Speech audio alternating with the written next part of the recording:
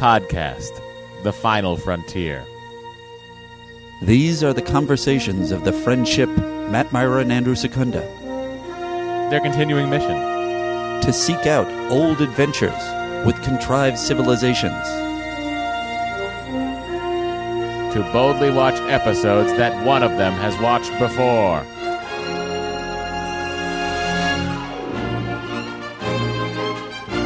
Hey everybody, welcome to Star Trek The Next Conversation. It's a podcast you've come to know and love, as somehow it's turned weekly again, and you're probably maybe enjoying yourselves with it. I like to think so. Anyway, I'm Matt. I'm Andy. And Scotty was very soft there. Let me just bring that back up. Oh, Scotty. And I'm just an old man. There we go. He's just an old man. Nice. Got a little Scotty in there. Yeah. Figure why not?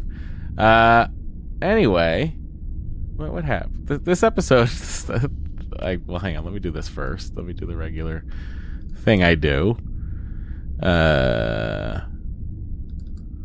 Matt, would you have them watch this episode? I mean, it's kind of batshit insane. Like, I've forgotten. I don't think maybe I've never seen this episode. You forgot the turn? Yeah. Yeah. I was just like, wait, what? We're just going to drop that here in the fifth act and not acknowledge any more of that? We gotta love it. It was like, but it was bananas, a huge swing, and it's like, definitely that's why a huge I'm not swing. mad at it. I'm not mad at it. Yeah. Especially that it, well, I mean, we'll get into it, but especially that he's about to kill himself. Yeah. Is so crazy. Yeah, but more on that in a little bit. Let's head over How to is your Matt, did you ever confirm whether you have COVID or not? I didn't ask before we started. I've taken so many brands of tests that have somehow all been negative, so I've just chalked it up to walking pneumonia. All right, good. Hey, you know what? Congratulations, pal. Thanks. You know, like, it's not COVID, but I certainly think I'm dying. Yeah. We're dancing.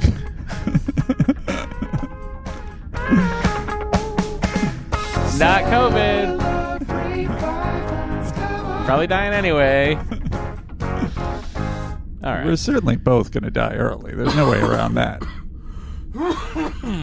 Excuse me. Oh, I meant to turn off it was funny. I was recording with Dory yesterday, and I went to turn off my microphone to cough, and I turned off her microphone as she was talking, so all you heard was a cough, and it was... You wanted that cough to be heard. I was like, I'm just in no condition. Anyway, I was going to try to get us into the Admirals Club, so let's see if the door still opens. Nope, doesn't open when it's that quiet, I'll tell you that much. All kinds of things are happening here, everybody. The guy's got fake COVID, come on. Fake COVID. Tuesday, the 5-star review, and join the Admirals Club. Matt, how do they get into the Admirals Club? Oh, well, they head over to Apple Podcasts, leave a 5-star review.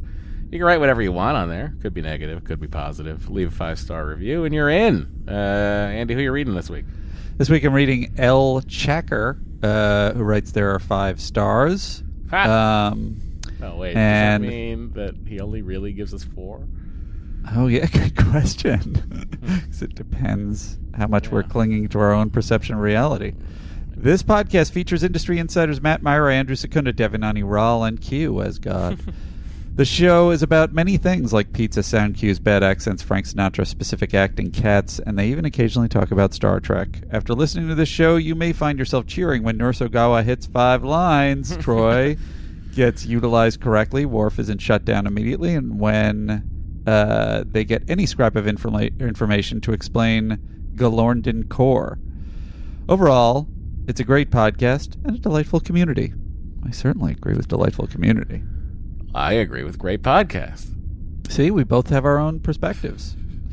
Best Star Trek podcast? Sure. From Giants STH. Hosts Matt Myra and Andy Secunda, a.k.a. Secunda, recap the 7-season run of Star Trek TNG. What? Does that mean that we're both collectively known as Secunda? In some sense, yes. You can feel free to use my name as a victory cheer. As well as the back 9 or back 2 of the legendary career of the chairman of the board. Their shtick is especially relevant to children in the 90s, although any nostalgic sci-fi fan should find something to grin about, or else. Note, threat to be taken seriously. Well, I'm sold, and I'm Devanani Ral. And then lastly, Devanani. just in time, from Jonathan Arthur Tripp. That's funny. I've been watching and listening. Spoilers! I can't believe that wedding happened. Oh no, is that happening? Oh, I didn't need to know that. Now I won't see their relationship grow. I guess that's why it gets good, allegedly, in season 3 and 4. I've been watching and listening along, loving the inside baseball breakdowns and non sequiturs. I was at 3 episodes left in the 6th season when Netflix dropped the bombshell TNG was leaving April 2nd. I have 20 days to watch all of season 7. In any case, I love this podcast. And we love you, Jonathan Arthur Tripp. Guys, don't forget, you can buy your copies of Star Trek The Next Generation on Blu-ray. Get a physical copy while you still can. Just go to our website, and we'll have a link. We don't. We should. Go to our website. We'll have a link to where you could, buy them. And then what happens once you buy it is Andy or I have to go out to a physical store, find a copy, purchase it ourselves, and then wrap it up and send it to you. It's a cumbersome process. But we're willing to do it. We're not good at e-commerce. No. All right. I think those of you waiting for the Patreon store would know that. Speaking of e-commerce, let's head over to the Patreon. The President's Circle. Whoa, what's happening here? Riding these levels like a... Oh, my God. Federation of Planets, President's Circle. Ah, yes, it's the President's Circle, a place where you could get yourself up to 8 extra podcasts a month right now. We're going through Picard, we're going through Voyager, Enterprise, Discovery, season whatever, 2, 3, 4, what is it, season 4 of Discovery? 4, yeah. Jeez Louise. It's all over there. So many extra podcasts, you won't have time to listen to any other shows, and that's why we'll appreciate it. We're trying to squeeze everybody out. That's right. No more shows except for us.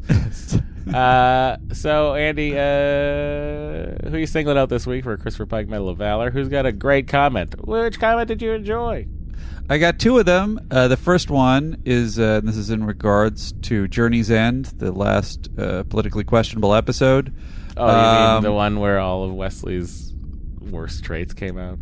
That's right. It had a lot of stuff about it that made it stand out. You better apologize to Geordi at some point. Really should. There should be a 6 issue Dark Horse comic trade run paperback, 100%. That it's just Wesley apologizing to Geordi. The apology. Yeah.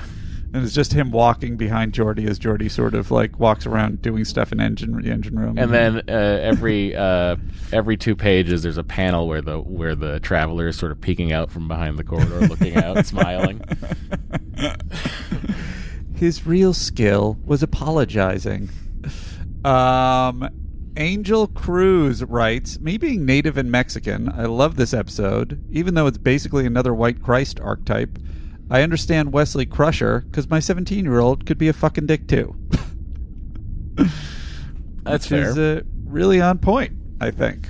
Thank you, Angel. The other one is Christopher Pike Medal goes to Kieran O'Sullivan, who writes, so the B-plot for this episode is about a 22-year-old with severe depression who sneaks off with a group of strangers, takes some drugs, and has hallucinations. One of the strangers turns out to be a man that has been stalking him since he was 16 and tells him to leave his life behind so he can ascend to a higher plane of existence, and that same day he quits school and leaves his family to go live with his stalker and learn to ascend.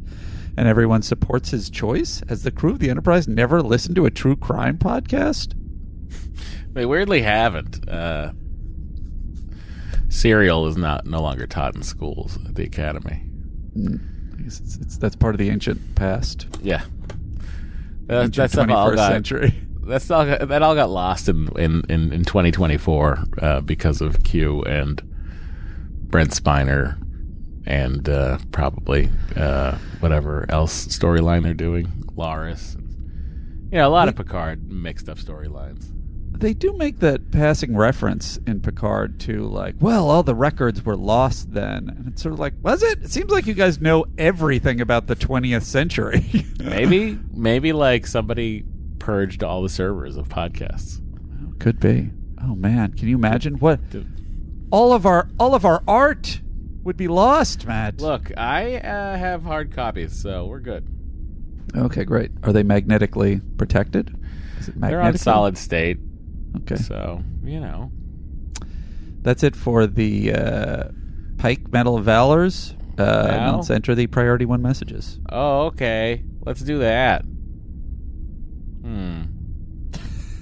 Forgotten.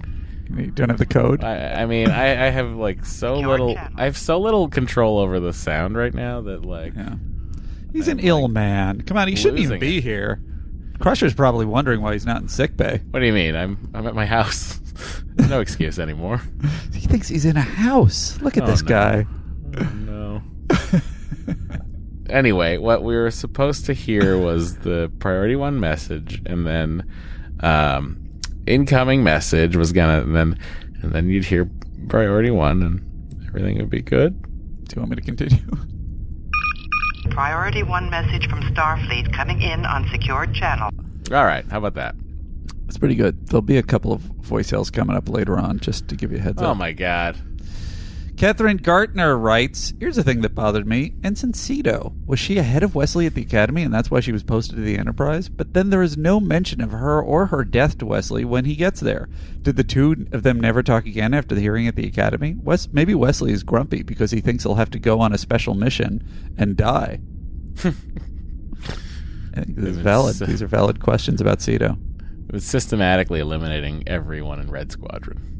Is that what's happening? Is it cursed? It's a final destination it's a situation? Section 31 plot. Oh, wow. Section 31 took up the cause to wipe that black mark off Starfleet Academy's record once and for all. Okay, they've all been posted to ships where they know they'd be in high-risk missions early in their career. Well, first they had to wipe Laterno? Is that his name? Or Locarno? I would never remember. They wiped Locarno's memory and inserted him with the false memory of being Tom Paris. Right. Yeah.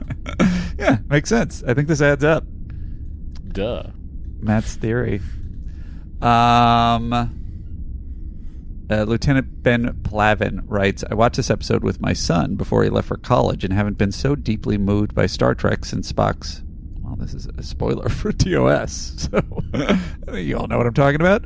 I even quoted Beverly when I said goodbye to him a week or so later.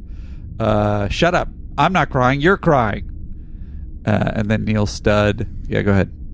I mean, I just don't know what I'd say if I was leaving home and my mother started quoting Beverly Crusher. I guess I'd be like, this makes sense. Seems like, yeah, she would be the one to do it. Did she ever throw a TNG quote at you here or there? No. Mary, get on it. I mean, I'm sure she does at the Facebook. She's very active on there. I'm not. So I don't know what she gets up to. Which of you cares more about this podcast? That's the question. My mother, 100%. 100% my mother. Well, I support you, Mary. Neil Studd also adds on to it. My son is only 2, but I know that I won't ever be prepared enough for the awkward, quote, enjoy your time on another plane of existence, unquote, conversation.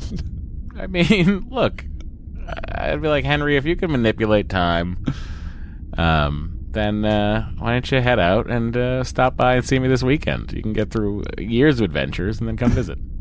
That was the one moment, because there's usually we're touting the advantages of the non-serialized television with this show, but that was a moment when Beverly's saying goodbye to Wesley before he goes to another plane of existence. Like, there's nothing that could make this conversation normal, but taking a little more time to have her absorb it probably would help. Ambassador James Holloway with diplomatic immunity writes, just an idea for the live stream. TNC live from Vulcan. That is Vulcan, Alberta. They have a golf course. Also a rather large model of the Enterprise. Matt and Andy, come on. I mean, that's two things I'm into. Large models of the Enterprise and Canada. And golf courses. Wow, 3 things. 10 Forward Gamma Shift Manager writes, I played a drinking game with this episode. I took a drink every time Indian was said and got shit-faced fast. On the other side of the planet, there's like a devout Hindu Indian community. Yeah. Who's like, wait a second.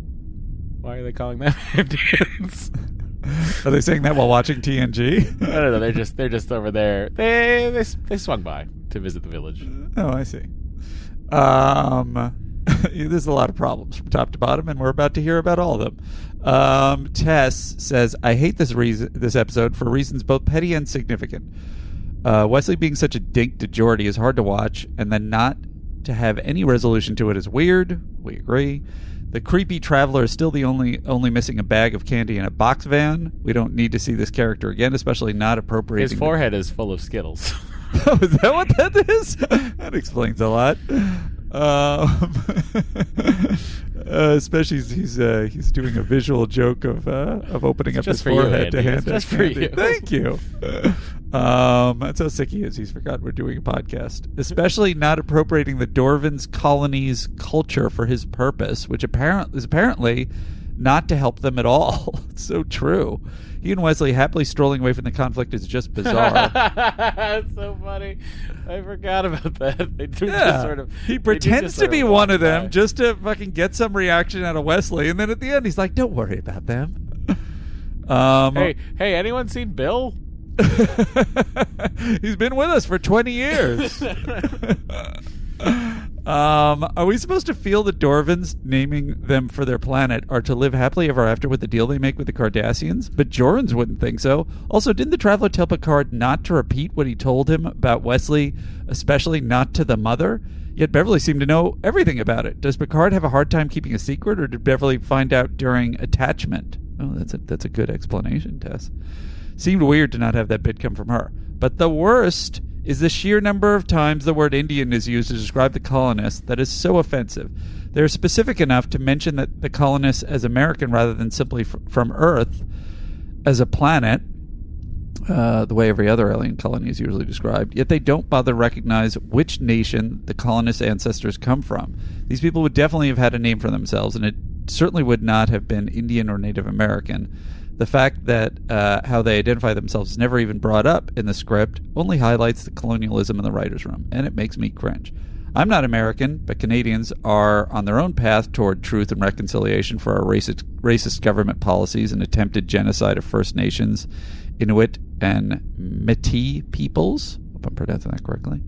And I completely understand the, well, things were different back then argument, but hearing that word used so many times should not be comfortable for any of us. It, along with the heaps of stereotypes, soured everything about the episode for me. I think that's kind of fair, Tess. Yeah, but it's also like, I'm also like, what would they? They should have given them they should have been like Cherokee or, Well, that is what is interesting is that they Pachanga, didn't. they should have named a tribe. Yeah, they're spending all this time on it. And they never decided. It's a weird choice in and of itself to make them have come from Earth, as opposed to just playing it out in an allegorical way. Sure. Yeah. But then if you're gonna do that, you need the ancestral scars of Picard, and you need that angle of it. You're right. So, but make up a tribe that is sort of an amalgamation, but call them by the tribal name. But then don't you get in a Chakotay area if you do that? Or is that okay?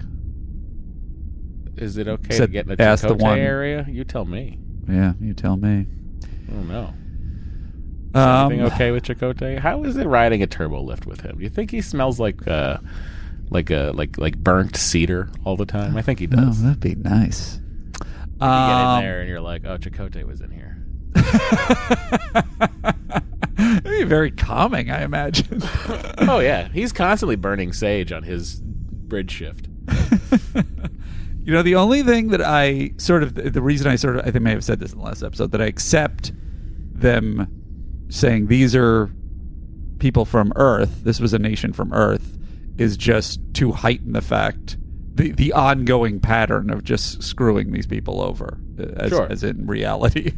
It's like it is logical that they would never be beyond. Like, I also get that it's like silly silly to be saying Native Americans, right, or indigenous. In silly to be saying that 450 years in the future. Sure, not silly now, right? But like 450 years into the future, where the Earth is supposedly all of Earth's problems have been solved, right? No poverty, no hunger, everything's great. Yeah. So then to become, so like, I just think they should have named a tribe and called them those people by their tribal name. I agree. Mr. the Ultimate Trekker says, I think Geordi went straight to the holodeck to cry on the shoulder of Leah Brahms, who assured him that his idea is good and not to let those other kids to keep him down. I actually think he went to go cry on the shoulder of 3 Leah Brahms. That would be nice. Bring it in. Come on, Geordi. And he asked them all out, and one of them, it turned out, was real and got real weirded out. Tom Bondurant writes, I checked Memory Beta, and sadly there are no stories of Wesley ditching the Traveler and heading to Space Scotland for some candle ghost fun at his great-grandma's house. What does happen to Wesley? Does the ghost go after him? On the other plane of existence? Yeah, I guess he did. So long, Ghost. Goodbye, Ghost. Eric Peebles writes, this is the beauty of episodic TV. Wesley drops by and they don't have to spend the entire hour trying to explain Worf turned into a stegosaurus and melted his mom's face off. They did move past that pretty quick. Maybe that's just like a, what happens in Vegas situation. How's your week been, Mom? Well, you're not gonna believe this, but this isn't my face. She did a great job. It is my face, but my original face was burned off by Worf. Do you think Dr. Solar is the one that gave her the new face? No, I think it was probably Worf. Worf Yeah, he felt bad. So, Worf doesn't went on a have vision quest to speak with all the great Klingon doctors. Oh, really? Wow. Yeah. Then they were imbued. He was imbued with their skills. I want to read that trade paperback too. Well, it's not available in an omnibus. It's only actually you have to buy each issue. Oh, Sorry. That's a shame. Kamaraki, DS9 or Bust, writes, well, at first you're excited about getting into a fun, fresh relationship with an interdimensional being. It's a blast for a while, but then you end up going to the same timelines over and over again. Your friends stop wanting to hang out in non-Euclidean fractals. Eventually you wonder what you ever saw in that being. Then you realize that it's not what you really wanted in life, and you go back to your roots after a messy breakup involving multiple paradoxes and potentially multiverse-ending shouting matches. Tales old as time. Beauty and peace. Is that bird outside your window? Good question. I hear a bird, and I'm just going to imagine that a bird is in the holodeck. You ever have a bird fly in the house? Sure. Well, a bird just flew in the holodeck. It's like a bird in the airport? Yeah. That'd be great, because that bird would show up in all of the holodeck programs. They'd be like, that's weird. Why did they add a bird? Can't get it away. You say that's it for the Priority 1 messages, correct? That's I sure did. Yep. Okay, so let's head back out. Excuse us. Pardon me. Okay, thank you. Wrong door. We're going to go this door. Here we go. Oh, thank you. Okay. All right. And we're in the hallway. Now we can open up the hills proper. Captain, we are being hailed. What are the good folks not in the Patreon saying about last week's episode, Journey's End? Well, Kim Burton says, I paused the pod for the first time ever. As someone who is experiencing my son and his friends graduating university this year, I can relate with Beverly. 2 of his friends have dropped out in their last year. Total waste of money. And although my son is... 2 of his friends. We're traveling on new planes of existence. And although my son is graduating, all of them are being complete know-it-alls and total asshats. It's like they don't believe that we all went through this to post-secondary school and listened to our professors and thought we all knew more than our parents and other adults. People in their early 20s are just assholes. I think it's easier for us as parents to let them go and be their own people. Wesley's just an idiot. Oh my, so much pressure he is feeling. WTF, wait till they have to pay bills and their own rent and buy food and not have their parents paying for everything. Young adults suck. These hails are really revealing a certain age group. It's not people in their 20s.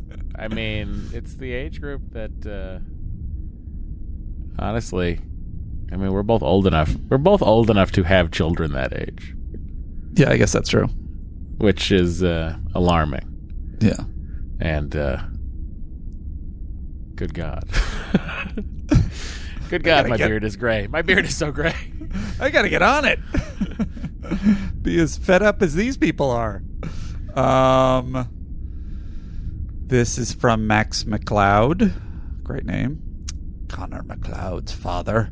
Or sister, or brother. I don't know. Who knows? Oh, you went with Connor McLeod. Nice. Who are you going to go? Who'd you go with? The TV McLeod. What was he? The detective? No, in the Highlander TV show. Oh, I don't remember. Duncan McLeod. I pulled it. Duncan. He's so excited. I didn't have to look it up. I didn't have to look it up. I always forget that when a Highlander comes up, that your first go-to is the TV show. Which it's I don't not know my first go-to. It's just you have to. It's take a big the whole piece mythos. for you, though. You have to take the whole mythos. You know. I guess so. I had never seen a single episode. Look, I mean, Christopher Lambert, of course, he's great. He's the one. He must have shown up. Duncan rolls around. Yeah. I mean, come on. Have you not seen the later Highlander movies where they're both McLeods are in it? Come on. No shit.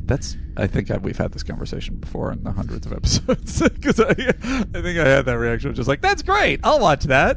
I watched the second one with Michael Ironside as the villain. Sure. It was yeah. A piece of garbage. Yeah, but at least there's swords in it.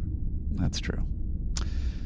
Max McLeod writes, hi, Matt and Andy. And the title is Thanks for the Podcast, 1 year anniversary. It's been pretty much 1 year that I've been listening to your podcast, and I know that because it's my son's first birthday this week. Nice. 1 year ago, we got a call in the middle of the night from the adoption agency that we had been working with that a baby boy had been born a few hours away, and his birth family had selected my wife and I to be his parents. Oh, wow. So with only a couple hours to plan, we were thrown into the role of new parents, complete with all the lack of sleep that comes with it. I started listening to your podcast to help me stay awake through the night. That doesn't seem like that would be helpful. Getting to relive Star Trek while learning about production secrets and trying to guess which sound cues would be used in the wrong spots helped keep me going through the sleepless nights. Our son is doing great and loves dancing to short jingles, so the podcast is great for him too. The best parenting advice I can follow is always do what Worf doesn't. Just wanted to say thanks for keeping me alert and entertained during the unexpected and exciting first year. Cheers, future president of Mott's Barber College. Well, wow. Not only a client, but also the president. That's amazing.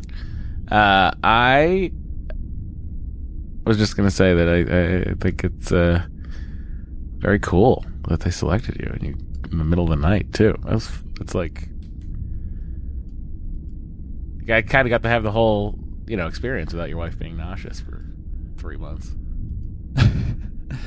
Congratulations, Max, to you and your baby boy. Which is more of an expensive process, Matt? Adoption or IVF? I mean, I guess that depends, right? Depends on how many palms you're greasing for the adoption. Yeah, and like what the agency's charging and stuff like that. I think they can both probably be equally crippling. Well, whatever the case, good for you, and congratulations, and hope you're all very happy, and that you remain attached to your son even as he reaches college age and becomes, apparently, a little snotty.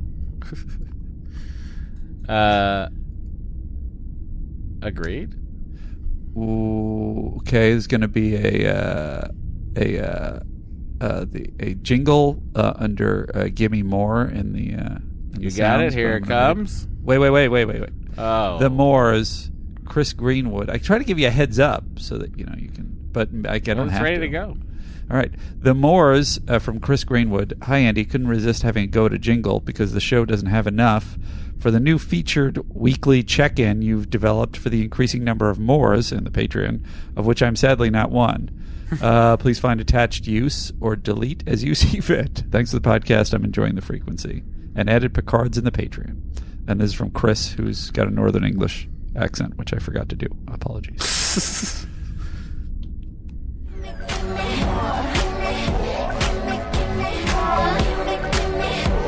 Cosmo Moore. Ron Moore. Roger Moore. A Josh Moore. Ronald D. Moore. A Joe Moore. I have a Carl Moore. Shout out to all you Moores. I love it. Deep inside. That's I mean, but that's kind of one of those ones that like I'm gonna keep it over here because I feel like we'll need. Oh, we're definitely gonna hear from one of them again. Yeah, for sure. Also, Chris had sent me a thread he started in the Facebook a while back about our mirror face group. Did I say Facebook? Do we have a mirror face group? Well, he questioned what our mirror universe counterparts would be, and it's a very long thread that's very funny. So maybe I'll put it on the Instagram. But check that out. In the face group, Journey's End issues from Zachariah Seville. It's a little bit long. Good evening, Secunda and Konbanwa Myra. He's waving. I've never been a big fan of this episode, and much of it stems from the representation of Native Americans / First Nations peoples. FYI, Andy, they can't be indigenous if they have settled on another planet, but kudos to the proper language here on Earth. Now, I'm a white man, so I'm not the most qualified source of information, but my partner is indigenous and works in First Nations advocacy, so I can say I'm far more qualified than any of the consultants Star Trek has employed over the years. And he has a reference to Mr. Highwater, who's hired on Voyager. Kind of my favorite thing of Star Trek behind the scenes. Is that mistake? Is just this guy that was like, yeah. I'm all about this. It would be fascinating to see. Hey, what are we getting for lunch today? This just wearing a stereotypical like he's got a Paramount hoodie cosplay outfit that he bought in he's got a in Paramount hoodie store with a bolo tie around it. Oh, is that what it bolo is? Sure. Tie. He doesn't want to overplay his hand. Sure. Yeah. I would also love to see the choices that led up to just sort of like, we put an intern on finding this guy. He assures us. He had a ponytail. I don't know. I'm from Connecticut. I don't know. Anywho, first of all, the term Indian seems wildly ignorant to be using in the 24th century. This was already an ignorant term in the so-called ancient West, so to use it 500 years later in an enlightened era was baffling. It would not have been hard to name the tribe, is exactly what Matt was saying, these people came from, and mention some quick exposition of, quote, these people lived in the plains of North America, just so the audience is aware. Secondly, the parallels that the show is trying to portray with the broken treaties and stolen land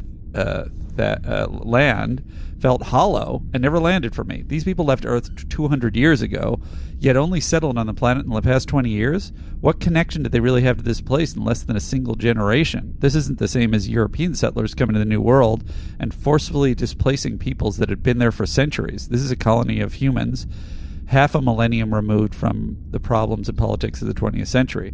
They are part of the Federation, living in a galaxy of thousands of sentient species. This is small potatoes in the larger picture of Alpha Quadrant relations. I think the analogy the writers were aiming for would have been better served by Native Americans having settled at least 100 years ago, separate from Federation policies, but still caught up in the politics playing out with the Cardassians, since they're human. That would have had some weight to their feelings. It would have also presented a chance for the Enterprise crew to learn about the history of Native Americans over the course of the episode and grapple with the implications of forcefully removing a settled population with such troubled past. Having Picard spell out these issues in the first 5 minutes as if he is an expert seemed incredulous and forced and left the plot with little room to grow, in my opinion. Well, you need more time for that creepy Wesley stuff. What happened to the idealism of the Federation that finds differences between human races and gender absurd and foreign? The episode could have been benefited from the 24th century optimistic perspective typical of other episodes, while also teaching some valuable lessons to the viewers in the 1990s. As is, it feels like a clumsy after-school special right down to the freeze frame moment with Wesley. Sorry for the long hail. Love the podcast. Can't wait for DS9. Zachariah Seville. Zachariah, thank you. Then we have a lot of good points there. I agree with almost all of them. The only one I don't agree with is your name. He did the best he could. He didn't have a choice. I would have changed my name to have a Z, so it would have been Zachariah Zaville, and it would be really cool. Zachariah, consider it. Think about it. It's on a podcast. You can't really. That's a lot of people that have heard it now. So, and if you could play the hail with Frakes in the title, this has a small Picard spoiler, season 1 spoiler, FYI. Mm-hmm. If you want to avoid it. Hi, Matt and Andy. This is Phil. I'm calling about Jonathan Frakes and his notoriety for spoiling things. You had mentioned how someone had read it, had been at a convention, kind of spoiling Pegasus. Well, he's pretty bad. He's probably the Tom Holland of Star Trek, likes to give stuff away. When Picard season 1 was premiering, towards the end of the season, when, spoiler, for anyone who hasn't seen Picard, where they introduced, Soon's other son, that Brent Spiner plays on the android planet. He, the day before the episode premiered, he tweeted a photo of Brent Spiner in character on that planet, hanging out, and I forget what the caption was, but it was just boom, hey, he's going to be on the show again. And you had no idea up to that point, it hadn't premiered yet. And I had to stop following him because I was afraid he was going to spoil something else accidentally. But also, on a side note, Frakes is actually the reason why I discovered your podcast. You had tweeted about being on your Yesterday's Enterprise podcast back in season 3, and I've been listening ever since. So Frakes can give and take away at the same time. Hope you guys are doing great. Have a good one. He's a mischievous individual, Jonathan. Do you think he does it intentionally? Oh, for sure. Oh my gosh, that's very Riker-like. He always does it he always does stuff that's ultimately not but really damaging, ruin anything for anyone. Do you know what I mean? Because he knows that the first shot of the first episode is Brent Spiner, right? Because it's Picard and Data in 10 Forward in his dream. Yeah. So you see that, you're like, oh, okay. I didn't realize that he had tweeted us. That's very kind of him. He's a generous soul. He really is. Kevin Kirchner writes. Irvin Kershner writes. Irvin Kershner writes. in the third scene in Empire Strikes Back. Hi Andy. I thought Wesley was acting like a typical long-lost young adult who is struggling to find their path through life. I thought the short and rude personality Hang portrays. on. Why are we all assuming that 22-year-old are always going to tell Geordi that he needs to fix his fucking thing? It's not going to work. He's real dumb. Why'd you even bother showing it to me? You're saying, why are we assuming that any long-lost... Because no other person would do that. It does seem. Everyone would see how proud Geordi was of this thing he installed. Yeah. And you could look at it, compliment it, say it's great, and say, hey, have you thought about adding a third backup? Yeah. Anyway. I mean, the reason is it's out of place in the TNG crew, where all emotional reactions, now since we lost Tasha Yar, are pretty muted and underplayed. And I think that's why it seems so out of place. Even if he was just sort of quietly non-responsive, as they also play him in the episode, then it'd be like, all right, I guess that seems a little bit more up TNG's alley. But for him to be a full-out dick is real weird. So rude. which is what Kevin says. However, this is Wesley Crusher, for goodness sakes. He was flying the ship on the bridge of the flagship of the fleet before he was shaving his face. I don't really buy the fact that he lost his course of career in his final year at the academy. It would have made more sense if he was on top of his game and then the Traveler gave him the Vision Quest. Then Wesley would have to choose which path he would like to take, or a combination of both. Poor Geordi. He just wanted to show Wesley his new girlfriend. I mean, cool new machine. Little Mechaphile reference there. Can't wait for DS9.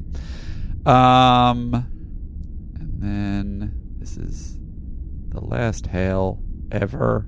That's right. No, it won't be the last hail ever. Howdy, Matt and Andy. Justin from Maryland.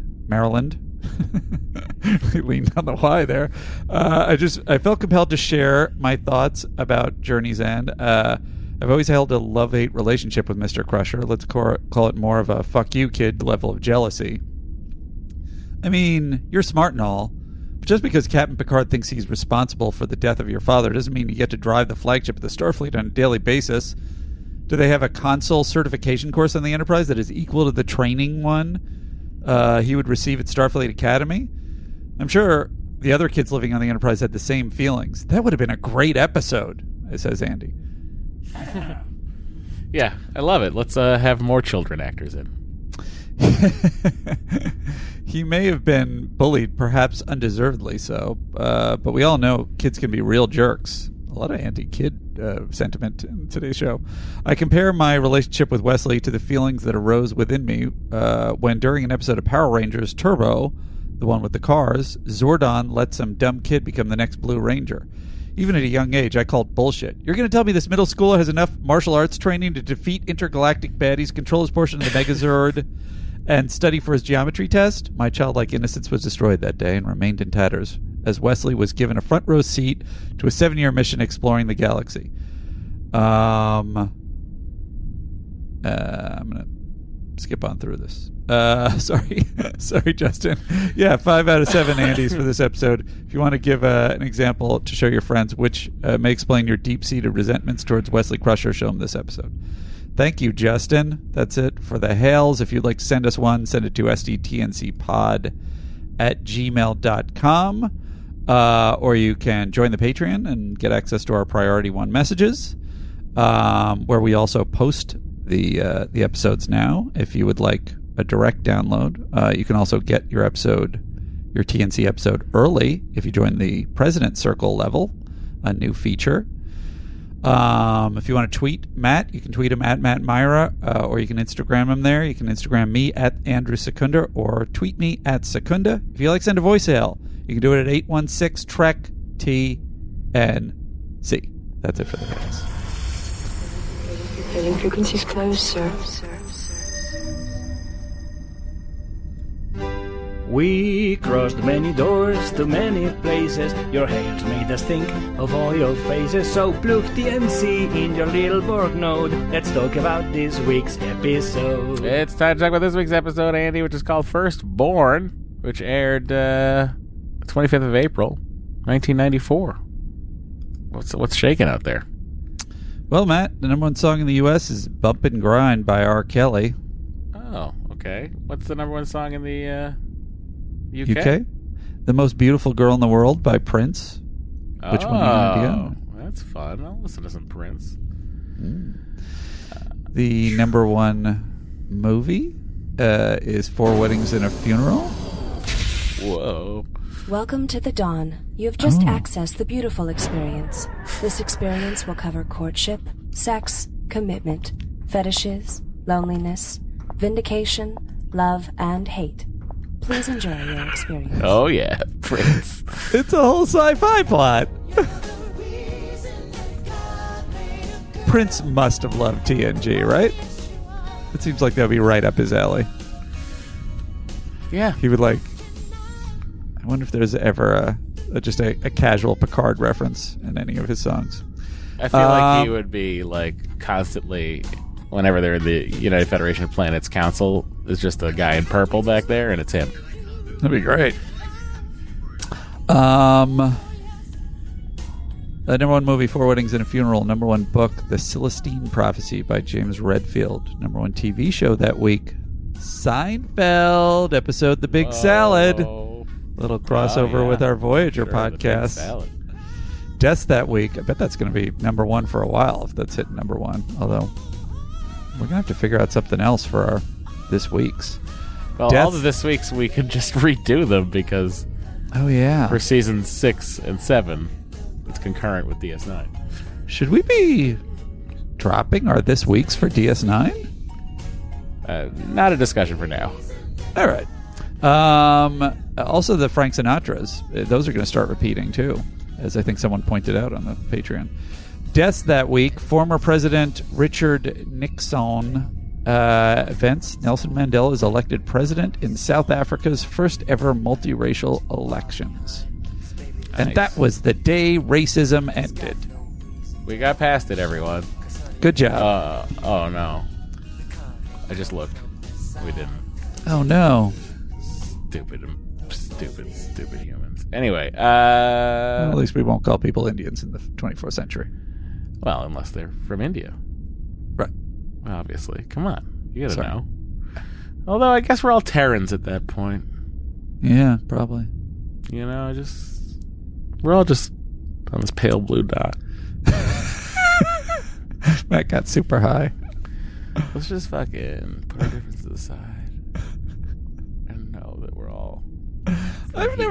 You're not someone who ever partakes, are you? No. I cannot imagine you high. I just get tired. Yeah. Well, I guess that's the way I would imagine you. Yeah. Well, there you go. Your imagination still functions. Frank Sinatra, come on. Da, da, da, da. It's time for that segment everybody hates. Time for Frank Sinatra, come on. Andy, what was going on with Old Blue Eyes? Frank is back at Radio City Music Hall this week in the middle of a 5-night run. The New York Times was as gracious as possible in their review of the show.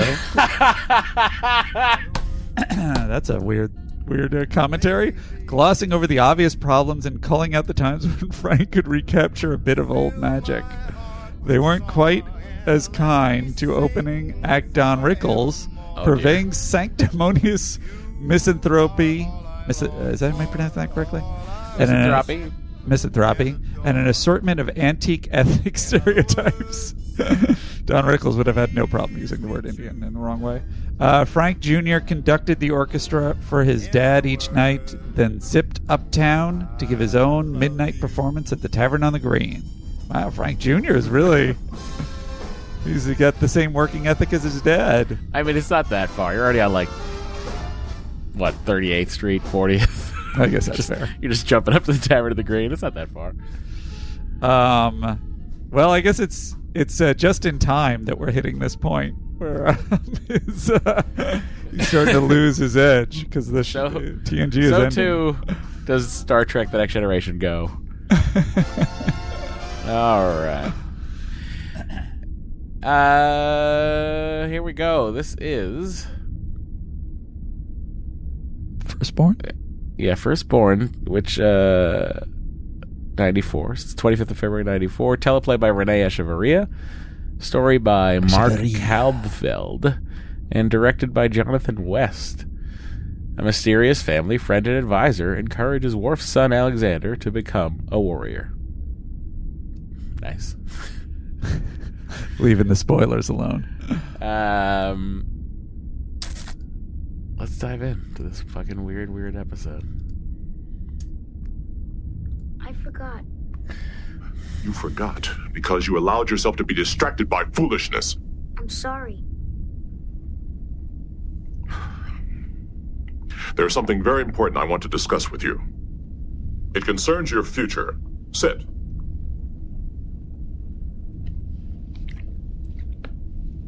As time passes, a boy inevitably becomes a man. But what is not inevitable is that a man becomes a sword. What? No, I meant... I play that out of context. It's funnier. Warrior. Sure. The path of a warrior begins with the first rite of ascension. Is that when they hit you with pain sticks? No, that is the second rite. Oh. I thought that was really funny. That is what I would think first if I was in his position. Wait, when is the pain sticks thing? When is that thing I'm not doing? You are approaching the age of ascension. It is time for you to prepare for the ceremony. Well, what do I have to do? Well, your fighting skills will be tested, and your knowledge of the teachings of Kalas. It will be challenging, but I will help you prepare. These are the Cortavo candles. They represent the fire that burns within the heart of a warrior. Even though they just look like candles. When you light yours, you will be declaring your intention to become a warrior. Go ahead. What if I don't want to?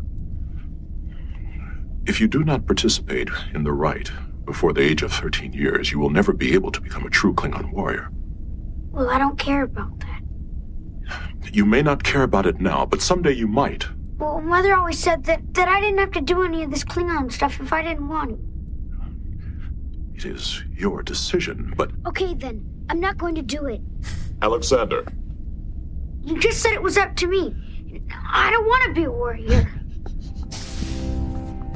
It's a funny sound bite right now. That should go up. I don't want to be a warrior. It should go right up there with ha ha ha. It's very excuse me. Very, very Jewish episode. It's clearly a bar mitzvah undertone here. Not the first thing I'd think of when thinking of people declaring to be warriors. No, that's fair. But it is a rite that happens that you become a man, essentially. Catholics, we have confirmation. It's the same How old shit. are you? 14. Yeah, well, this is at 13, isn't it? And also... Same shit, different year. The chanting sounded very Hebraic. Well, as we all know, the great episode of Frasier, where that's right. I hadn't even made that connection. Yeah, he reads from the Torah, but it's accidentally a Klingon speech by the station's resident nerd Noel, who was heading off to a Star Trek convention. A lot of crossover, Frasier and TNG, thanks to their close proximity of stages. All right. Anyway, your act break is, I don't want to be a warrior, as he runs out. And the audience, I think, just sighs, because we know, of course, Alexander's not a warrior. He's Alexander. His father's Worf. That's true. Worf's bad dad. You think so? You don't think Alexander's just a bad kid?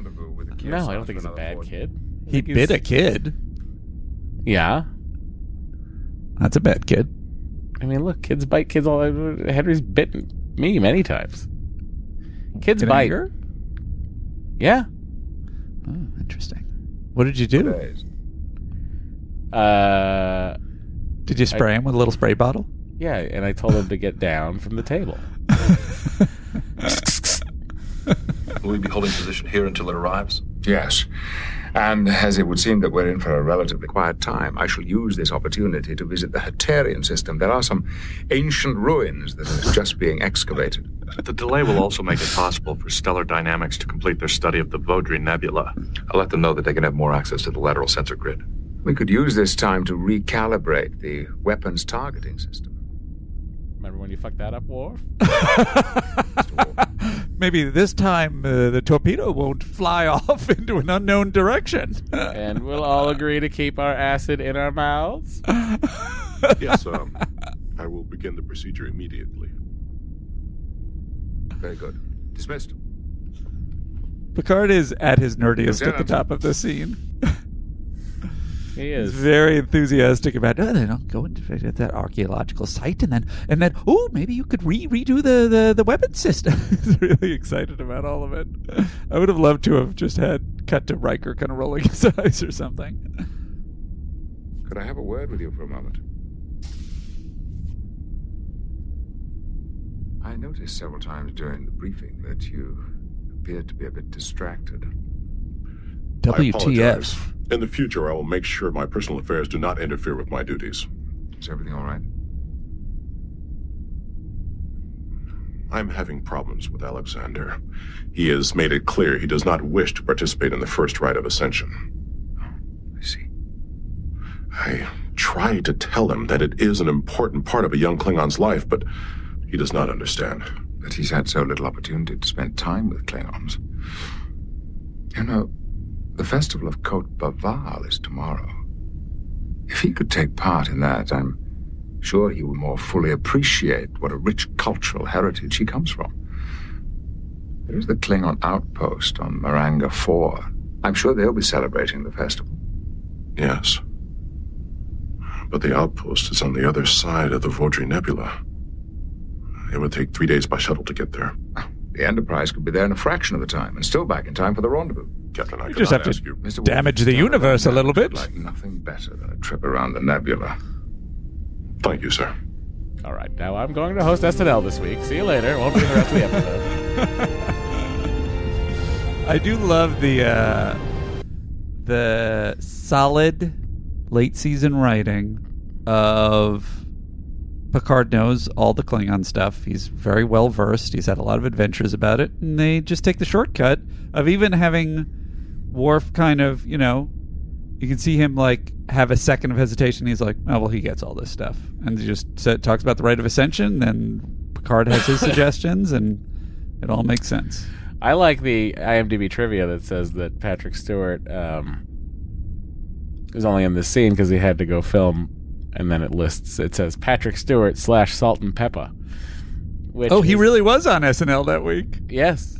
Oh, I'd love to see it. Hey, we should do that episode. Maybe as an in-between seasons treat. Ladies and gentlemen, Salt and Pepper!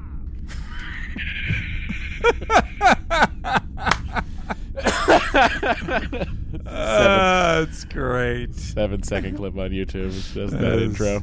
There's no question in my mind that the man who didn't know who Sting was had no clue who Salt and Pepper was. Ladies and gentlemen, Salt and Pepper!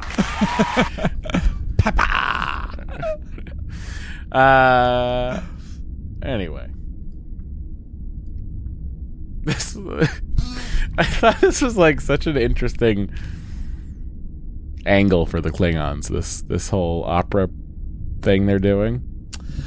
My biggest question about this presentation, first of all, I found it odd that after all of his reluctance, Alexander was won over by this display.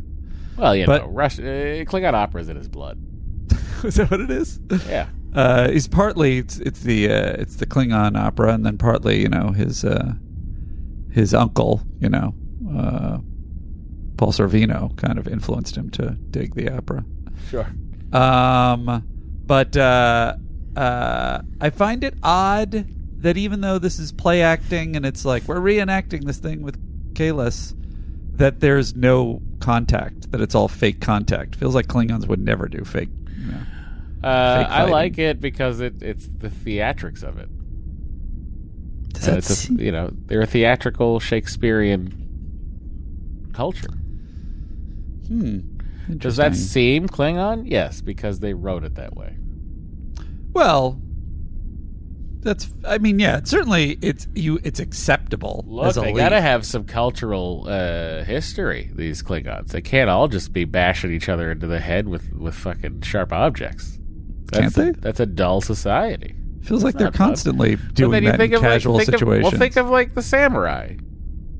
Yeah. There's pageantry to samurai. Well, that's true, but the Klingons are more, violent. Disagree. How many samurais are there with warp drive? Very, very few. Exactly. How many Klingons have warp drive? Seems like most of them. Yeah, probably. Yeah. What does that prove? It proves that they're a well-rounded race. You're just saying they're not about the one thing. They're more evolved, I think. Yeah, I mean, look at their shoulders. They got these big pointy pads. What does that prove? It's theatrical. Oh, I see. They love an accoutrement. I thought they're supposed to be their actual shoulders. Oh, you're just saying on top of the big shoulders. Yeah. And like Worf running around with that fucking ball sash. Yeah.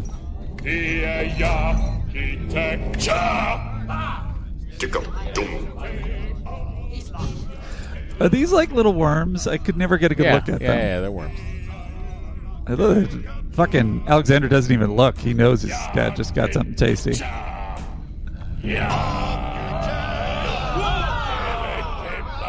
What do you think of like the 8 fucking Starfleet officers that decided I'm going to go watch this? I think that there is a lot of I got Class A. I guess I'm going to go.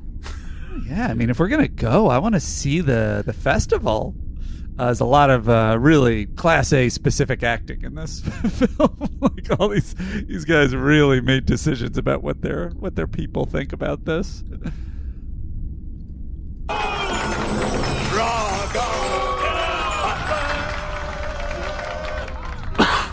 Who's that? It is the tyrant Molar. He was so strong, no one could stand against him. Jordy doesn't want the worms. What's he saying? He is asking She's if so anyone freaked else out about. He's saying, I didn't realize you were in this scene till now. courage to stand up to Molar.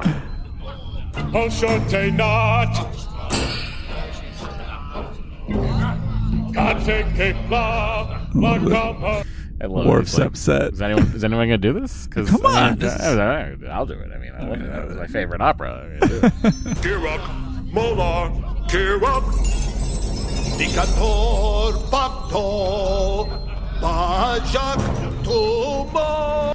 All right, the opera goes on. So here's my question. Yeah. I don't know if you're going to play this. So, like, Alexander steps out and then, obviously defeats the guy. Also, full contact. He clangs bot lefts with him. And is he doing it right? Or is he messing it up? The guy seems genuinely surprised. I agree. He doesn't, And I couldn't tell if the actor... This kid was raised on the Enterprise. Well, I couldn't tell if the actor in this play was like, hey, what are you doing? Or if he was like, oh, gosh, this kid's coming at me. Oh, I think it was a, hey, what are you doing? Yeah. That's not the line. Right. That kind of thing. Yeah, I think that's what it was. Yeah.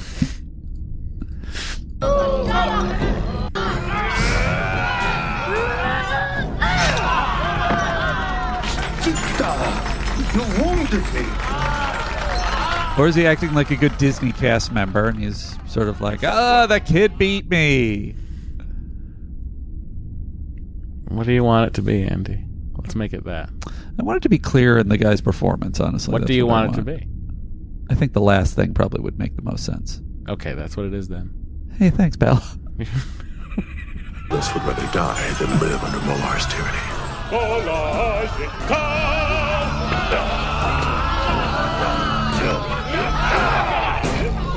Ben. We were watching the fire dancers. We? Kenor and Barrel. They live here on the outpost. I need some money. What for? Well, a man over there says he has Muller's head in a box. The real Muller. That is impossible. I like it. The real Molar I like this whole little centuries ago. I know. Give me $50, Dad. I want to see this head in a box. For 50 Darsics. He is trying to take your money. Please, Father. He's waiting. No, it is too late. We should go home. Alexander, that is... Now, Andy, what I was saying before I was so rudely interrupted by your stunned silence at my bad jokes. You were the one who was stunned and silent, but I guess whatever. Was how I really enjoyed this whole thing of like Alexander just being a dumb kid who wants to see some old head in a box for $50. Yeah, I like that too. It's like, it's like a Coney Island. It's fun. Yeah. Kenor and Barrel. They live here on the outpost. I need some money. What for? Well, a man over there says he has Muller's head in a box. The real Muller. That is impossible. The real Molar died centuries ago. Look how Worf's getting like angry about it.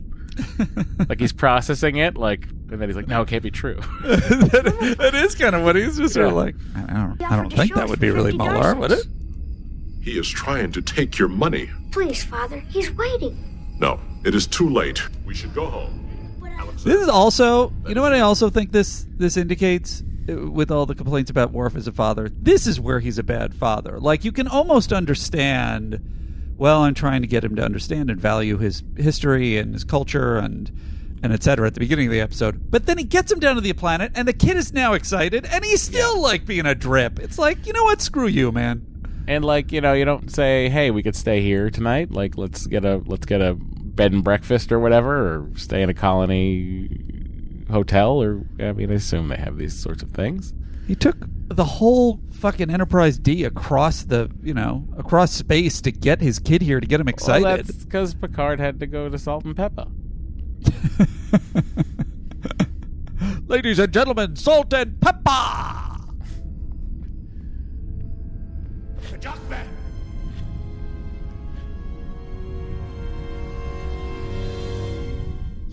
Now, I don't know. I guess we can address this now, or we can address it later. Happy to address it now. This was something that future Alexander set up. Yeah. That's what's revealed later. Yeah. Obviously, for those of you who might not have watched the episode, since we like to spoil things so we can talk about the entirety of the episode, this guy that's about to show up, this advisor to the House of Moog, is actually just Alexander from 40 years in the future. So, anyway, now knowing that, let's go. So, then the Duras sisters, I'm jumping this out of order, they see the knife, and they're like, oh my goodness. Well, Alexander pins this on the Duras sisters, the House of Duras, because he knows that the family and the House of Moog have not really seen eye to eye over the years, so he pins it on a house that it would be... wouldn't really alter anything because there's already a blood feud between the House of Moog and Duras, so he brings back a Duras knife. I see. So that's the that was the part I knew that he had set it up, and he was trying to pin it on the Duras sisters. I didn't understand. Like, wait a minute, if the knife is from the future, are these people actually Duras assassins? But they're not. He just gave them knives to pin it on them, and he made the mistake of giving them a future knife from the Duras house instead of a current day knife. Correct. Got it. Matt fixed it. No, it's there. And he's an idiot. What do you want from me? He is Gintok to the House of Moog. Gintok. Like, this is the part where I'm just like, okay, so you don't... I guess they sort of explain it with him saying how it would take a few days to get a message to his brother.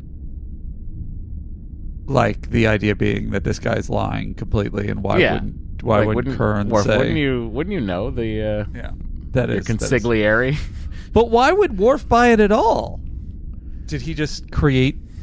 I don't know. It just... Worf is speaking with such confidence of letting this guy into his trust. Well, I think that's just when you look through your... as Eric Clapton said in that one song, your father's eyes. There's just a trust there. Pfizer so trusted he has become part of the family. Where did he get that from? It's Alexander's story. But why does Worf buy it? Why? Worf doesn't trust any approaching ship. Why would he buy this guy coming out of nowhere saying, Worf hey, you've never met me, but desperately wants to be fully Klingon. Oh, so he's like just... Alexander's playing into his father's love of the fucking culture. Honestly, I think that's exactly what's happening. Amazing. It is a Klingon matter. It's not your concern. One of my officers was almost killed. That makes it my concern. Recently, rumors began to circulate on the home world that an assassination attempt was going to be made on the family of Moog. Kern sent me here to make sure nothing happened to Worf. Why didn't you warn him before the attack was made? I tried to contact him over we have a sense of theater. Haven't you seen our festivities? Aboard, I decided to beam directly to the surface. And why didn't you let us know about it? Forgive me for being blunt, Commander, but when it comes to protecting the house to which I have pledged my life, I trust no one. My wife? There's one subtext in this episode that they never really explain. Alexander seems to have beef with Riker. I wonder if something happened in the future. Well, I think actually it happened in the past when Riker and Worf went down to save Alexander and all those animals from that fire in the classroom, remember? Yeah. He's mad because had Riker failed at that, he wouldn't have to travel back in time to kill himself. I see. So he wishes that Riker had not saved him. Yeah, I wish he'd just been worse at his job. Full confidence in the officers with whom I serve.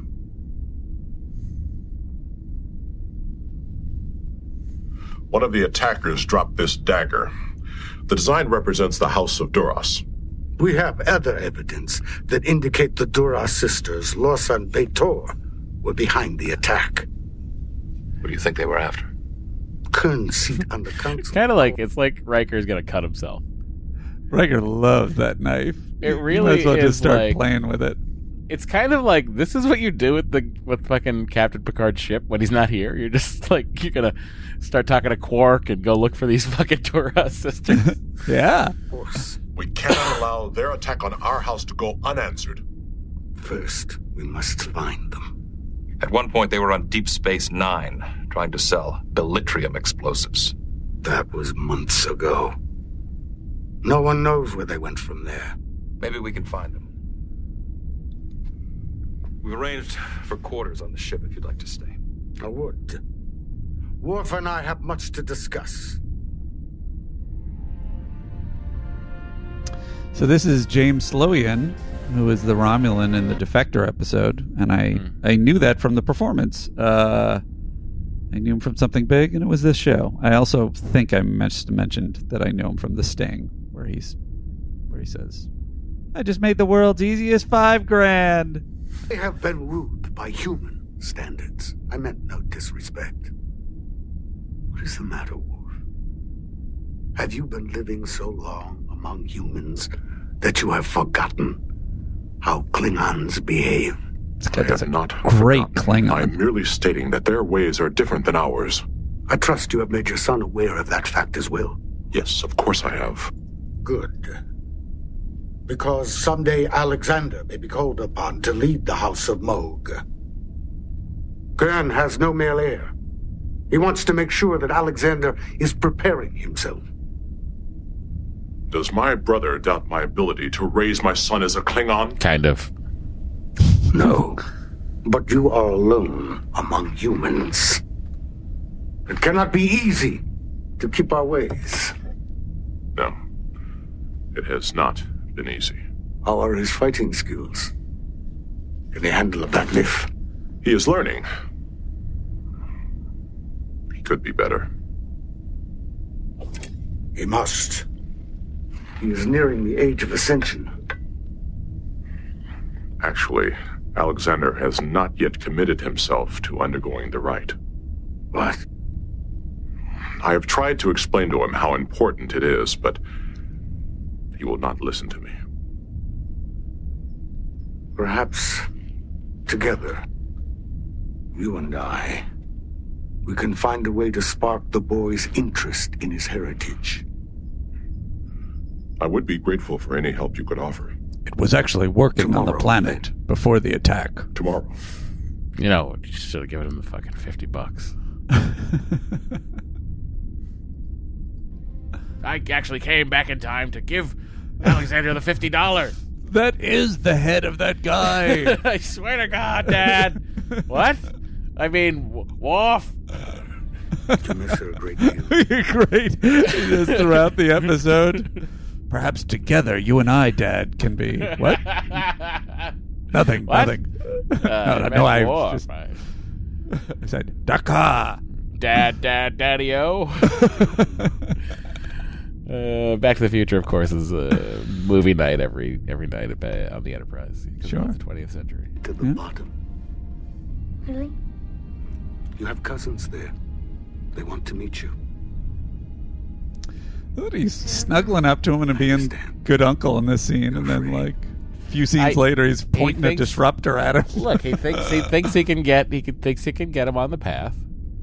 This is the aspect that I kind of really love about this episode is when you think about this episode through knowing how it turns out, it is entirely about self-hate and your own anger at yourself for mistakes you've made. It's kind of effective. Yeah. Even though it's insane. I agree. I thought they were going to kill my father. You must have wanted to help us fight them off. I didn't know what to do. Someday, if you work hard, you will become a warrior, a Klingon warrior. And you will always feel safe because you will know how to defend yourself. And I'll tell you something else. If anyone ever tries to hurt your father again, you will be able to fight at his side and make sure nothing happens to him. What do you think of that? Good night, Alexander. You're not saying anything, though. Good night, Kemtar. I love dream well as a thing to say goodnight to people with. Yeah. I wish that he... well. I wish he wasn't creative enough to come up with Kemtar and was like... He just called himself Xander Alex. My name is Malexander Boklinko. From the House of Bo? Yes. No, that's not it. No, that's not it. Dad, son, what? Starfleet records contain no mention of the Duras sisters after their departure from Deep Space Nine. Did I not tell you as much? See, look at the attitude. Have you been able to contact Deep Space Nine? No, he's like... he thinks he crossed the T's and dotted his I's. Yeah. He's like, the last time the Duras sisters are seen for years is right after this Deep Space Nine thing. That's what I'll go back to. Let's theorize for a second. Sure. So something happened. He screwed up. Worf gets killed in the future. Yeah. And then what? How long do you think he spends? Like, this version of Alexander is super committed to being Klingon. He's got the Klingon attitude. He's very antagonistic towards everyone. I think it's 4 months, and he is yet to hit the 5th stage of grief. And do you think prior to that 4 months ago, he was more like the Alexander we know, and he was just very, quiet and well-spoken? He seems to have been like a man of peace, like an ambassador. That's what it sounds like. That's why I'm just wondering, like, at what point did he, go full Klingon? 5 months. And you think he could he could become this person that we see in 5 months? Feels like it would put him years. I think that you need to have a great knowledge of the culture you're representing as an ambassador. Oh, interesting. I think it's not like he had to learn everything from scratch. I see. Interesting. So he was just a man of peace, but he was still hardcore Klingon. Yeah, and then he took a 5-week intensive training fighting class. Turn it all around. Yeah. And everyone would triple down Dabo at one of my tables. And how could I forget that you didn't have enough latinum to cover my winnings? I thought I explained that my brother misplaced the key to the safe. Besides, those vouchers I gave you were every bit as good as latinum. You can spend latinum almost anywhere. Those vouchers are only good at your bar. Is, that what this is about? You're on your way and you're calling to reserve a holosuite program? Actually, I was hoping you could help me with something else. What would that be? I'm looking for some Klingon friends of mine. The Duras sisters, Lorsa and Bator. Yes, Lorsa and Bator. Big talk, small tips. Do you know where I can find them? Well, I did hear a rumor, actually. What kind of rumor? Oh, I don't know. I'm sure it was told me in confidence.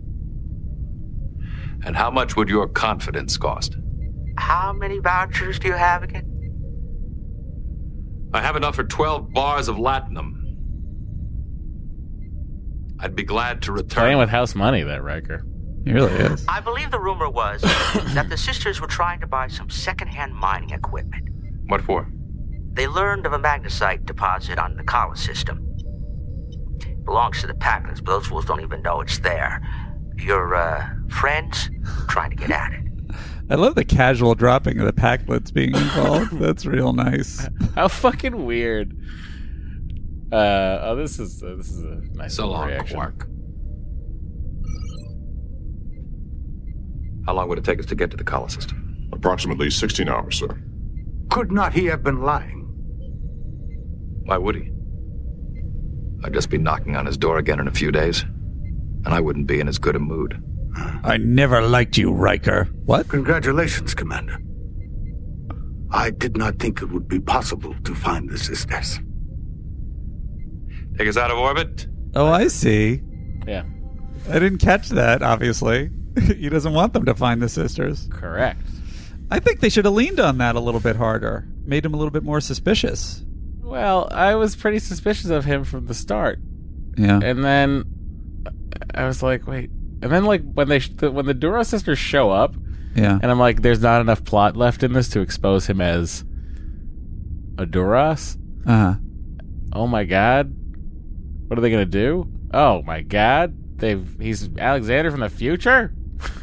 It was like, what? Well, this brings up my fix on this, which is, I think that plot turn should have come about halfway through. Like, he's going to kill Alexander. Worf stops him. He says, I'm Alexander. Which, by the way, Worf buys far too fast. But, like, with just a piece of information, he's suddenly like, oh, okay, wow. you're my son from the future. You can tell. Because of his face. Because of the, you have that whatever sense. Plus, he was the only one. Ma look. He was the only one that knew about his mother's last moments. No, it's me, Father. Listen. Ha! Ha! Ha! Anyway, my point is, you move the thing where he tries to kill himself earlier. Worf stops him. He tells him the truth. Then the second half becomes more like future Alexander's like arguing, look, we got to kill me. It's the only way to save you. And then you have more time for Worf to hear about what happened. Can you please let me do my pitch and then you can fucking shit on it. You have more time to hear about what made Alexander so great. And then the turn of Worf makes more sense, because by the time you get that turn at the end, he's like, well, it sounds like he was a great man. It's like, based on 2 lines of dialogue, you need to sit with it for a little while, and you need to sit with the fact that he's his frickin' son from the future. Go ahead.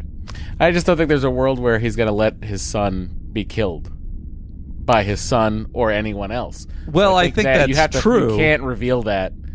You cannot reveal that until much later in the episode. I think that's true that he would never let his son be killed. I think that the plot dies immediately. Well, I think then you maybe you put him in the brig, and then it's more, you coming up with other solutions. Well, other solutions to not having to kill his son. I mean, I think there's then you get into the whole temporal violation. What do you mean? It's just crazy. It's already a crazy temporal violation. That's not a... If you're going to stick on that, then it's like, well, the whole thing is insane. Which it is. Yes. But it's not going to become more insane if you have him discussing it with him. Yeah, but I just think that the move to kill him, I just don't think you can do that at that point in the story. I'm not saying I don't you think should that's kill him. His goal. I'm saying the second half of the episode would be him trying to explain to future Alexander why he doesn't have to kill him. Oh, I thought you were saying explaining to Worf why he had to kill Alexander. Oh, I'm just saying that would be future Alexander's perspective until Worf in the second half convinces him out of it and says, you don't realize how valuable you were. It's basically the same thing as they do, except that it's, as you're pointing out, it's so rushed and tacked on that's, if there's any flaw in the episode, to me, that is the flaw. That it's like, that is too big a swing for you to put that late in the episode. Put it in the middle, and then you can have more time with future Alexander and Worf and him saying the things that were important to him as a father and what he learned from him, and have Worf convince him of why he was, and actually accomplished and shouldn't feel bad about what happened in the future.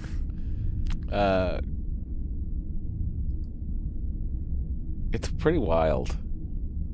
Just the choice. Just the idea of going back in time to I'm kind of impressed. I kind of like it. Stand ready! Computer, resume program. Portage! Finish him. I won't kill this fake person.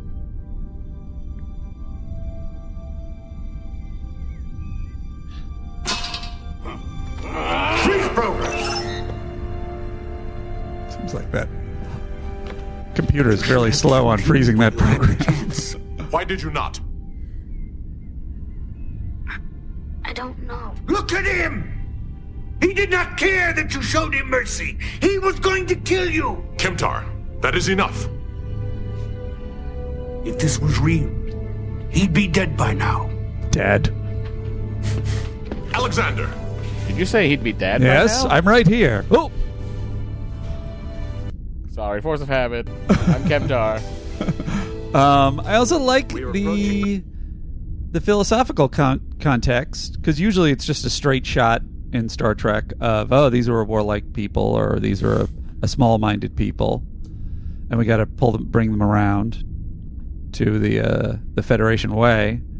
And this is, or the Starfleet way, and this is, he was once a man of peace, he lost his father, and then Worf has to bring him back to being a man of peace. Which is interesting. Call of 3. Set a standard orbit. Any evidence of a mining expedition? How fucking weird was this scene?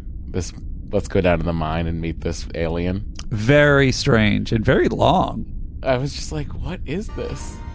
And Yog is also weird. The later guy? Who are you? Oh, sure. Gorta. I'm Gorta.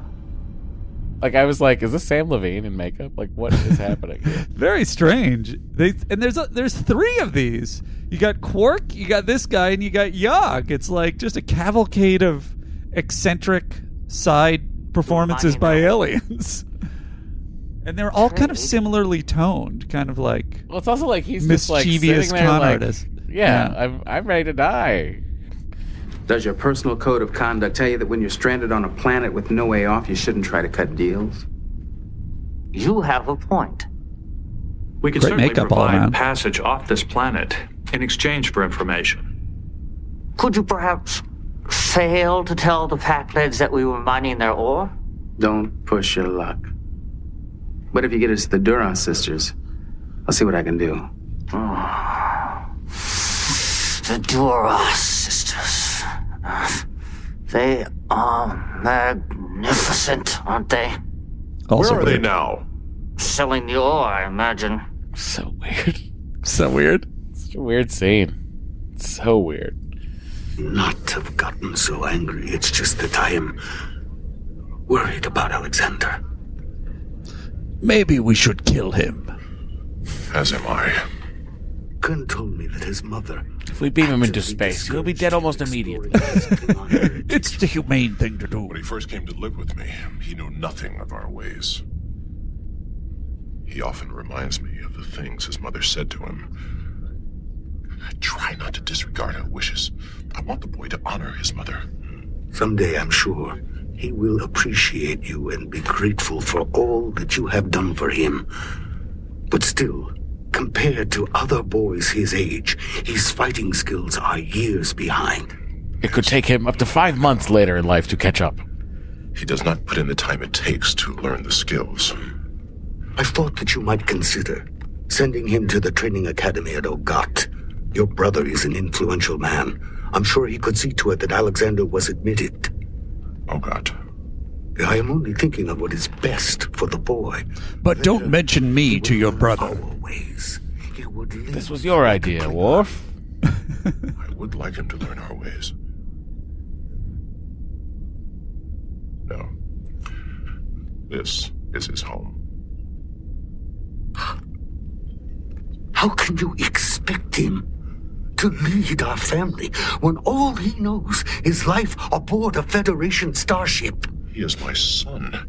He belongs with me. The boy is more human than Klingon. If he stays here, he will never be a warrior. He will never be able to defend our family against Enough! The decision is mine. Not necessarily. I would be well within my rights to invoke Yadnora Corps. You would question my fitness to raise my own son? For the good of Yeah, Dad. house, yes. What? Worf, I beg of you, please stop thinking of yourself. It is Alexander we should be considering. Look into your heart. It's such a great Klingon performance. I really can't get over it. He's in for a day. Last thing he did was a Romulan, and he did a great job with that. I feel like he had probably 3 or 4 days on this. Well, whatever. I'm just saying, Sure, there wasn't much prep. But Morath refused to fight him and instead ran away. Kalis pursued him across the valleys, over the mountains, and down into the edge of the sea. And there at the shore, they fought for 12 days, 12 nights. I know, I've heard this story before. Alexander. I was a real pain in the ass. These stories, even though you already know them. Not Wesley bad, but still. Why was Kalis so mad about the lie his brother told? It made him look like a coward. If Kalis would have just explained what happened, maybe they wouldn't have had to fight about it. You're missing the point. Why was it so wrong for Morath to run away? Maybe he didn't want to fight his brother because he didn't want to have to kill him. He ran because he was a coward. But how do you know that? No more questions. These are our stories. Jesus. It's important for a warrior. I cannot stand being around myself. I'm trying to. No, your head is filled with foolish human notions about how things are. Real dumb. You just fucking open a book. Open a Klingon book. I'm out of here. You were there for a while. You would find that you wouldn't want to do anything else. I don't want to leave the Enterprise. Alexander, you must. Everything depends upon it. I thought you were different. I thought you understood me. I do. But you don't. You're just like my father. All you care about is me becoming a warrior. Just leave me alone. I am going to smack me across the face. Is magnesite ore present? And we're too late. The sisters have already been here. Somehow, I doubt the Uridians are going to be forthcoming about where they might have gone. Good job, Troy. Readings. Be interested in selling me the ore that you're carrying? No. I have a buyer. You haven't heard my offer. 0.5 gram of Enjorin biomedic gel. It's another fantastic makeup Once we verify job. the purity of your ore, Well, that's the. we'll beam over the gel. What's the fuck his name? Do we see him? You're up to some in a movie? No. He's the one that tells Worf that his family's alive on Deep Space Nine. That race. Oh, I don't remember. It's fucking James Cromwell. Oh, right. thing. But that's not him, is Have it? the transporter room beam the No. ore to these coordinates. Same race. Grown Sorry. out of it. That would place the ore directly off the ship's starboard bow. I know. Transport complete. Trixie. Lock the phasers on the ore and fire. Firing. Why don't they always do this to reveal A cloaked Klingon bird of ships? prey. Put a tractor beam on it. How did you know? The Uridians had only part of the shipment in their hold. I realized that we had a... How did you know? And why didn't you tell Worf to prepare the tractor beam? And also what your plan was? I wanted to look really cool. Right before they had completed the transfer. The Klingon ship is hailing us. On screen. Release our vessel at once. So Bird of Prey doesn't stand a chance against the Enterprise D? Not a 20-year-old bird of prey. I see. That were put out of service because of defective plasma coils. Engaging in a simple business transaction. We know you're dealing in stolen ore. But I want to talk about the assassination attempt on Lieutenant Worf. What assassination attempt? This is the first I've heard of it. Too bad it didn't succeed. We have evidence that you're behind it. It was feelings are hurt. Outrageous. What is this evidence? Beam over. We'll show you. We'll be there shortly.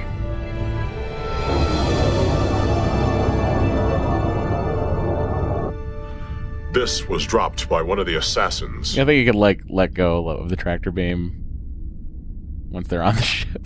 Yeah. It takes a lot of power.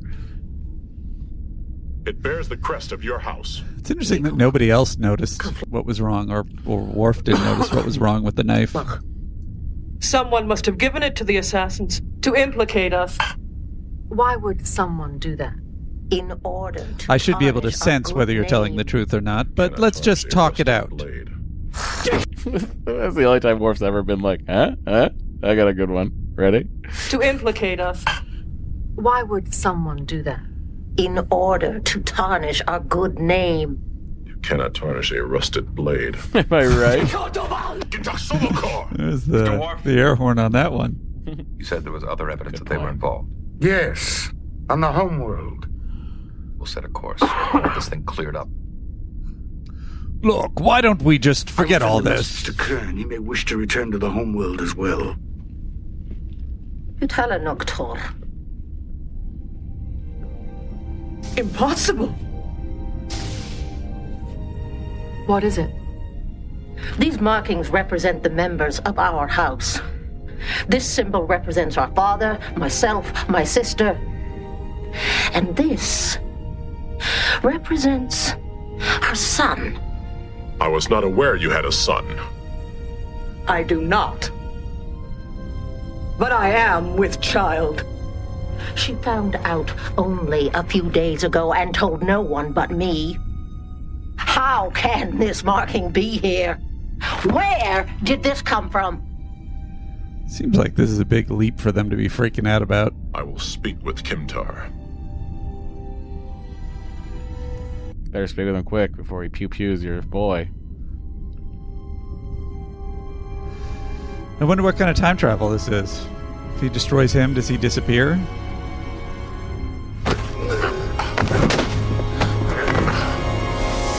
Father, stop! I am your son!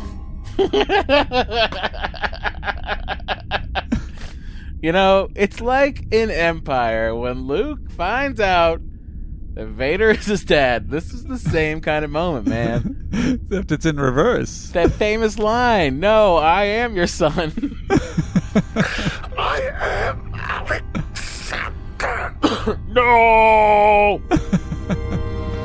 It's basically his response. I love his sort of open-palmed, I'm gonna just crack him in the face. It's really that's cool. Just gonna take his fucking nose bone and drive it into his brain. Yeah, I've come to this time from 40 years in the future. Batak, tell me the truth or I will kill you. Look at me. When we first met, you said I looked familiar. I could have seen you on the home world. No. Look closely. I am your son. If you are Alexander, you will remember your mother's last words before she died. I was 3 years old. She was dying when we found her. She barely managed to whisper my name. And then she took my hand and placed it in yours. And she died. And then you howled in rage. And said, look upon her. I would kill you, but I was like just in a bunch of parallel universes like earlier this month. And always remember. And I always have.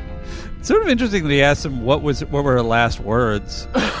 And that's not exactly the thing he tells him. He's sort of more that's like the trick question. I see. Gotcha.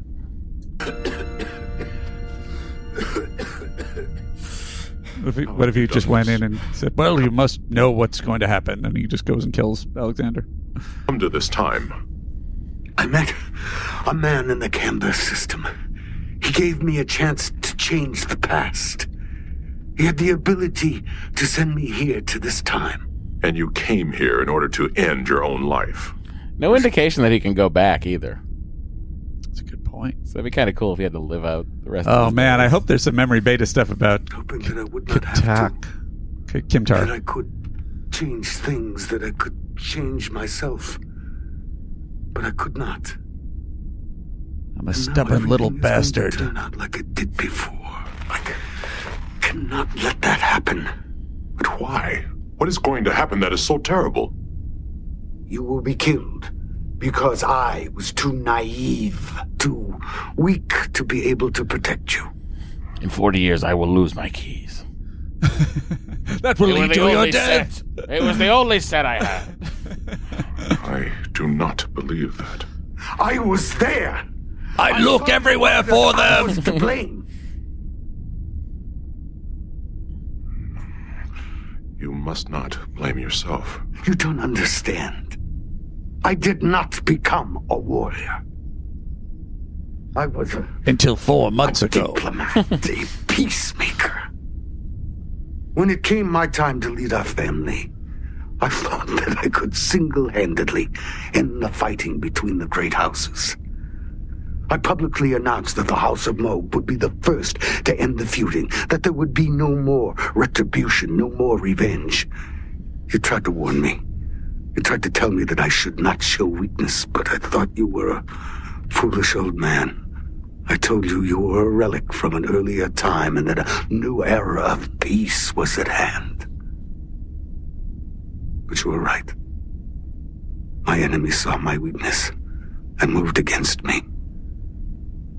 And unless I stop it right now, that boy will see his father killed. It was a hard 40 years he lived. Seriously. That is why you wanted to take Alexander away. To turn him into a warrior.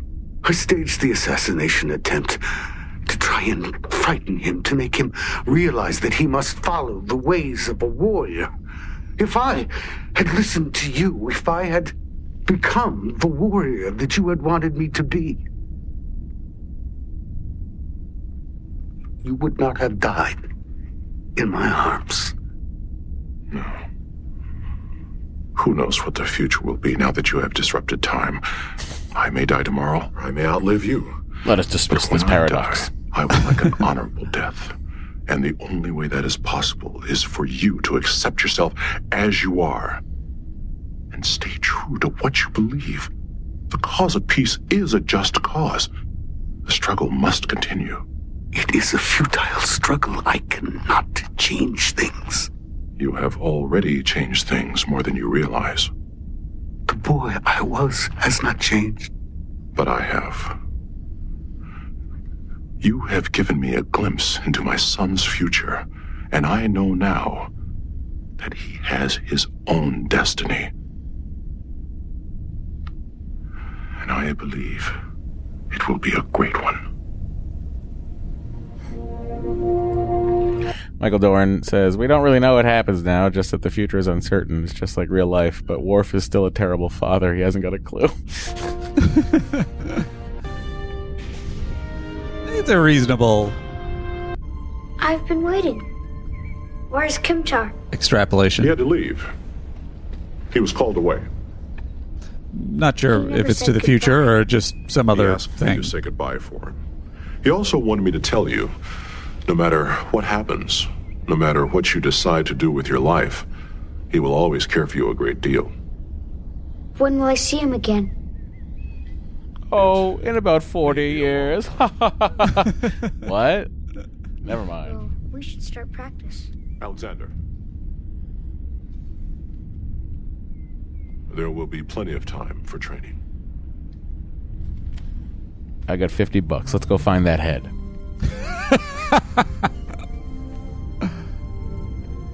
This is really, I mean, I don't know. I feel like you should teach him how to be a warrior as well as be a diplomat. Yeah, I think that there will be a mix now. Uh-huh. You know? Because, like, you know, the Alexander of 2 days ago wasn't going to stand there and wait for his father to practice battle with fights. Yeah. He was going to throw water balloons around the hallway like his friend. Yeah. His dumb little friend. That's right. His friend was dumb. So was Alexander. All right. All right.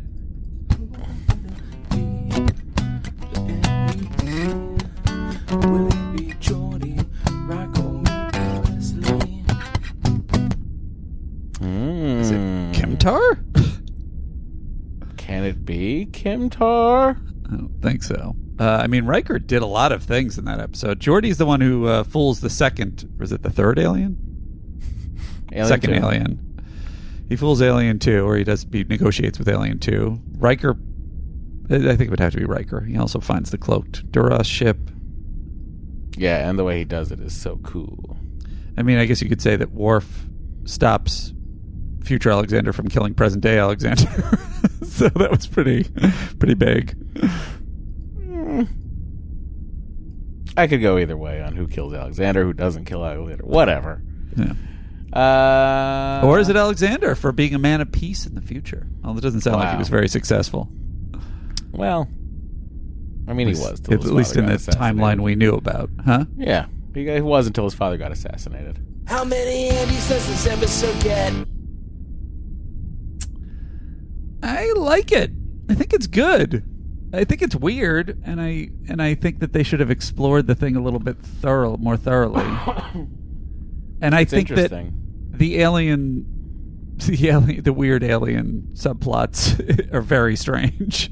It's kind of a lack of a plot. It's just sort of like... Well, it feels like the Gambit, part 1 and 2, that whole, like, chase thing. Yeah. That portion of the episode. Yeah. Where Riker's looking for the Duras sisters. Feels very much like that episode where they're looking for the next artifact to make that old weapon. Yeah. But I think the theme is really interesting, and I think they played out well. I'm going to give it a 7. I think it's an episode that's so fucking weird. Yeah. That swing at the end, the swing at the end, I got to give it credit for that swing. I mean, usually I'm like, they don't explain anything. And I do kind of wish that they went into it more, but they didn't need to because it doesn't muddy the story. But it does add up. Meaning, like, the time travel aspect of it. It doesn't muddy the story that we don't know what happens, the timeline, or blah, blah, blah, blah, blah. And in thinking about it, like, all the things he does sort of make sense. They didn't play fast and loose with what he was doing. Right. Except for his, stupidity with the House of Dora symbol. Yeah. Oh, man. That's true. Some Alexanders never change. I think that is the lesson. Alexander's an idiot in all the timelines. But it's so weird that I gotta give it a 6, like, just for that swing at the end, because it is batshit crazy, but in a way that doesn't affect the story. Yes. I mean, doesn't affect the story they were trying to tell or the thematic elements. Do you know what I mean? It does dramatically affect the story. The fact that there's a time traveling Klingon around. But I think it changes the whole story. It doesn't hinder it at all. Wait. Of course it does. Yeah. To me, that's the positive. Yeah, 1,000%. Yeah, but like, I don't love big swings out of nowhere that are not written and explained. But That's in true. this case, it works. Then why only a 6? Because the rest of the show is boring. That's fair. What about the festival? Well, I I love think the festival. The festival where Salt and Pepper performed, or the opera?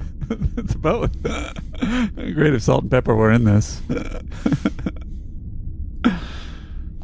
Trailer next week, Bloodlines. Here we go. Bloodlines. An act of revenge. I'm going to kill your son, Picard.